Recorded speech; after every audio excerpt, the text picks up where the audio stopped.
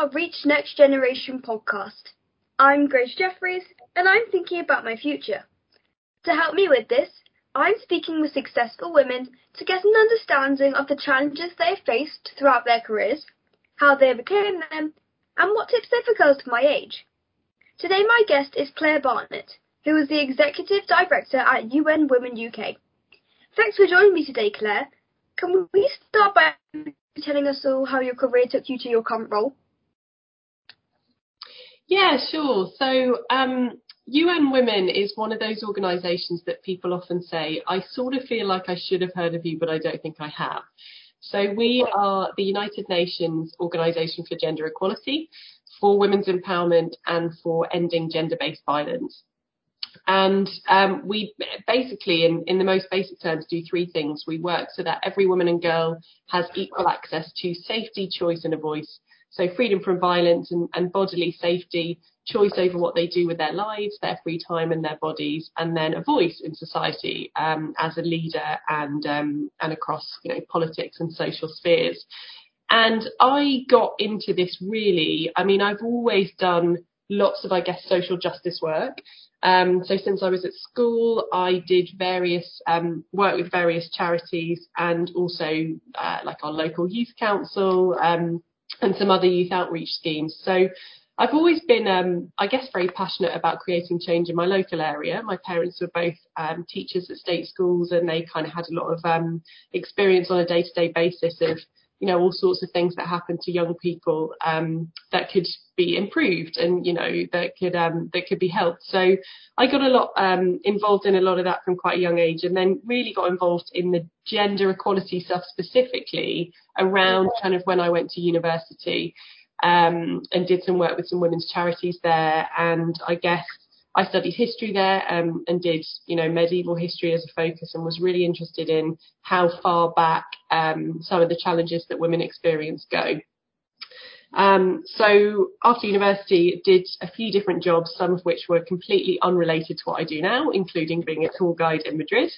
But eventually ended up actually kind of by accident, really, through the sort of student president stuff that I was doing at uni, got involved in management consulting. And there I was working with both research on gender equality and how the sort of benefits that it can add to society and the economy, and then also advising some companies on their gender equality approach and strategy. And so I met some people from UN Women when they were setting up the UK office through that, and initially joined them for 6 months, but really loved the work, and somehow 5.5 years later I'm still here. Well, when you were at school, did you know that you wanted to be in the current world that you are now, or did that happen maybe more later in life? Yeah, I think for me that was definitely later on. I wasn't really kind of aware of like the structure of the UN, certainly wasn't aware of what management consulting was when I was at school. Probably too busy wanting to hang out with my friends, but no, I've always been quite interested in kind of books and also, I guess, social issues. So had an interest in the area, but no, I think probably spent my time at school learning, a much broader set of kind of skills and interests that I then could use to, find out what kind of things I liked.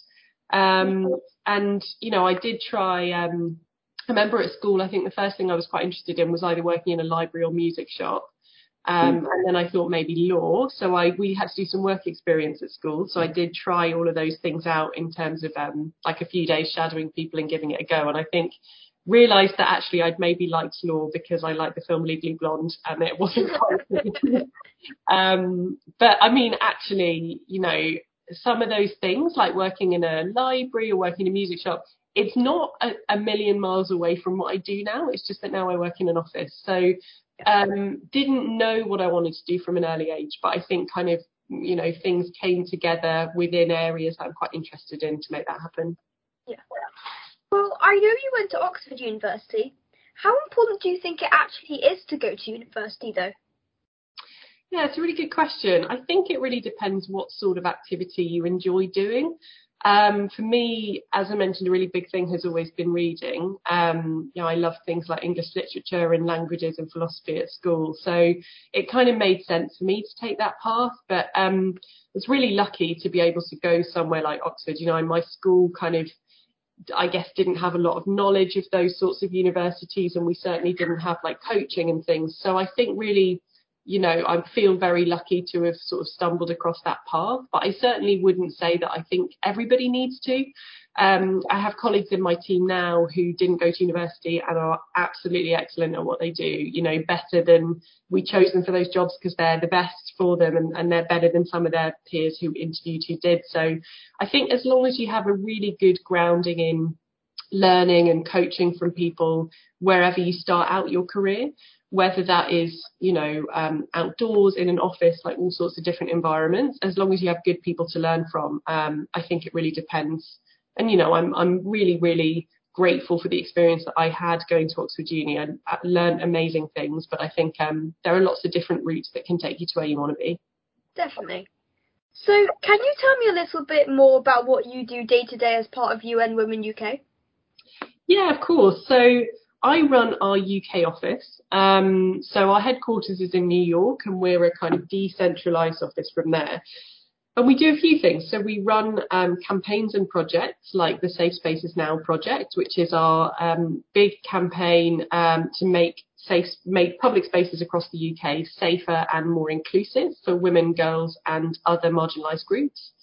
So that involves lots of things like, this week we've got a roundtable with people who work in the music industry, where we want to make festivals and live music venues safer. So working with their bar staff, security guards, everybody on the ground there to really prevent incidents of violence or harassing behaviour before they happen. So we do lots of work in that space. I do a fair bit of work alongside members of government. So helping inform, for example, over the past couple of days, they've announced that something called cyber flashing, which is being sent images that you didn't ask for in a kind of explicit or offensive online, will now become a crime like it is offline. And so I'm really involved in that type of work where, helping that regulation, whether it's like within businesses or government, catches up to where we need to be from a human rights perspective. Yeah. And then I do lots of work with, I guess, activists and kind of mobilising the general public to take action as well. So we have 1,000 people currently attending a conference called Commission on the Status of Women at the UN, where we're taking them to that online. And kind of training them in how to understand how the UN works and how they can take action as well. So there's a lot of really close work with the public as well. And then the last kind of big chunk is I do fundraising work to support all of that. So we're a charity. So, we also have a team in the Ukraine, and we're working really closely with them at the moment to make sure they're supported through the crisis. So real range of things. Oh, that definitely sounds very busy and very enjoyable. Oh, thanks. I think it's really enjoyable. It's definitely very busy, but I think it's the kind of thing that gets me up in the morning, right? Yeah. So I know you're passionate about exercise. How are you still able to do the sports and activities you love during staying at home? That's a really good question. And to be honest, I really like going to the gym. And I think everybody has like a different sport they enjoy, right? But I really enjoy going to the gym. And where gyms were closed during the kind of peak of the pandemic lockdowns, I really struggled with that. I tried to do home workouts, and there's just something about jumping around on the floor of my room that I don't think is a lot of fun. But yeah, I think have always tried to keep up something, whether it's just a run outside, because I think if you do have a busy job, you almost kind of deserve that time to yourself. And I think exercise is like the best free thing that you can do to make you feel good. Well, obviously we've all been hit by COVID, with things just beginning to feel normal again. And we just touched on your more personal life during lockdown, but what were the challenges that you had to deal with more professionally? Yeah, it's a great question. So because I work in women's rights, I was very involved in how the pandemic was specifically affecting women in different ways and girls around the world. So we know that the pandemic caused women to lose their jobs much more quickly than men, because they were much less likely to be in secure contracts that gave them that protection over time. And we also know that women, of course, do a lot of the caring work at home and look after, their children, often their parents in different parts of the world, and other sick people. Women are the majority of staff at the front line of healthcare. Yeah. So a number of ways in which, and sadly as well, as we saw in the news, a lot of women experienced or were more likely to experience violence as a result of the lockdowns as well, and people being frustrated at home. So I was very involved in how do we combat that and keep those women safe, get them back into work, and also make sure that the government, but also companies, were doing more to make sure that women could stay in work and could make that work during the pandemic. So I think, a lot of us have said that for working people, this need to work from home and to learn how to do that is a really great opportunity, because it means that women who come home and cook dinner, have that opportunity to juggle their other responsibilities with work. But I think companies are still a bit behind that. And so we're working with a few companies in the UK to do some research to try and really show, what can they do better to make sure that the pandemic is always going to be quite a tough thing, but that we're all affected equally and that some groups aren't affected worse. So we've been doing a lot of that work. Well, throughout your career, have you had any mentors, or have there been anyone that you particularly admired? Good question, and I'd love to hear the same from you. So I wouldn't say that I kind of had mentors when I was younger. I think that was like a new concept for me, kind of entering the world of work. And I guess I know that I used to sort of think it was quite hard to get mentors because maybe I wasn't an interesting enough person. And I think over my career, I've kind of realised that actually just finding out sort of what you can do for other people. Everybody needs help with something, some project they've got on. And so working out how you can help with that, and then just building good relationships and being nice to people has kind of been the key. So I do now have people around me who are, amazing at what they do and help me keep my eyes open to different ideas and not get too kind of bogged down in one thing, which is really helpful for my work. In terms of people who I really admire, I think it's people who aren't afraid to do their own thing a little bit or do it in their own way. So I love people like, AOC, Alexandria Ocasio-Cortez's story, because I think she entered the world of politics as a young woman and didn't feel like she had to kind of try and become the people she saw around her, but has just developed this really strong message where she always just goes back to the values, like what does she believe in? And people buy into that and will vote for her. And I think people like that, who kind of understand how to talk to people at the level that they're really interested in on a day-to-day basis, what do they care about, is really inspiring. So that's definitely one person I admire. I read that in 2017 you ran a campaign called #DrawALine. Can you tell me a little bit more about that and some other campaigns you've also been in charge of? Yeah, of course. So that campaign, Draw a Line, was our first big foray into mass media campaigns where we really reached as many people as possible to talk about our work.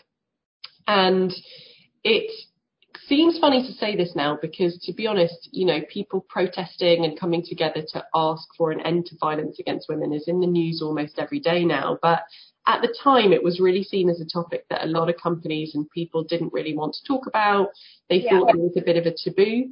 And so it was really, quite a kind of out there topic at the time.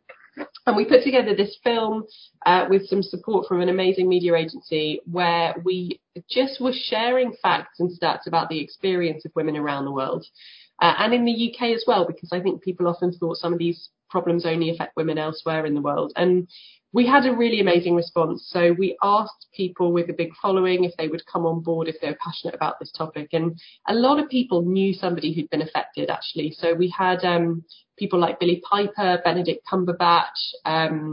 We had like the Mayor of London and his team, and they kind of came on board and took part in the film. And then we did real kind of guerrilla marketing tactics. So we wanted as many people as possible to see it. So we put this line on the ground around Covent Garden that was an orange line in line with the kind of Draw a Line messaging, and had loads of information on it about our work and about women's rights around the world. So people kind of took selfies with that and ended up coming into contact with it and reading our work. And it was shared so many times that it reached 80 million people kind of organically, which was amazing. And that was really a kind of interesting moment because a couple of weeks later, Me Too went from being quite a small campaign working with young women in the US to being like a globally known hashtag and media campaign. So it happened at a time when I think that conversation really opened up worldwide. And since then, we've off the back of that, we've built our Safe Spaces Now campaign in the UK, which is really about specific solutions for women and girls' safety. And I think, you know, it's only gone from strength to strength in terms of the number of people who are involved now. So I think Drawline really, we did it at a time when we had a very small team, almost no resources, you know, no budget. And it showed what you can do when people come together and really care. It was quite special. So what tips would you give girls when they start to think about their careers and their future? Yeah, it's a really good question, Grace. I think first thing would be kind of don't worry too much about picking the exact right thing now. You know, so many of us have changed our minds so many times on what we ended up wanting to do. And I think a lot of us had a very clear view about something that we, you know, I mentioned that I was absolutely sure after watching Legally Blonde that I wanted to be a lawyer. Or I also really liked CSI, and so I was like, crime scene investigator is another definite option. But, you know, that's obviously changed in a big way, and I love what I do now. So I think the other tip I would say is that sometimes we learn things at school that seem like at the time, why are we doing this? This doesn't relate to the real world. And I guess particularly with maths, which I have to admit I was not very good at, I learned later in life that actually a lot of the bits that I'd done in maths, I now use those skills like in Excel documents to work out how to run the finances of my organisation and things. So there were things that actually, you know, you're not going to be good at everything. But just trying to kind of make sure that everything is at sort of an okay level that you're comfortable with for the sort of work you want to go into, whatever that may be. And then I think for me, when I first started going into the world of work and trying different jobs, it was also just trying to learn as much as possible. You know, I think often more and more people are kind of quite entrepreneurial from a young age, and I think that's brilliant. But I also think the value of having a structure and people around you to teach you is just amazing and something that almost money can't buy. So I think going into a workplace where, you know that you're going to get really good coaching and people kind of teaching you, and also a good group of people who you can get on with and, you know, have a good time with, I think is important. Well, I've really enjoyed chatting with you today, Claire. Thank you so much, and I'm sure everyone listening will now be thinking about some of the choices they're about to make in their own careers. Keep listening to the Reach Next Generation podcasts as I talk to many more brilliant women. For more information about us, visit reachnextgeneration.com. And thank you to our sponsors Barclays Bank, Levi Strauss, Sage plc, Haynes Watts and Ideal Standard.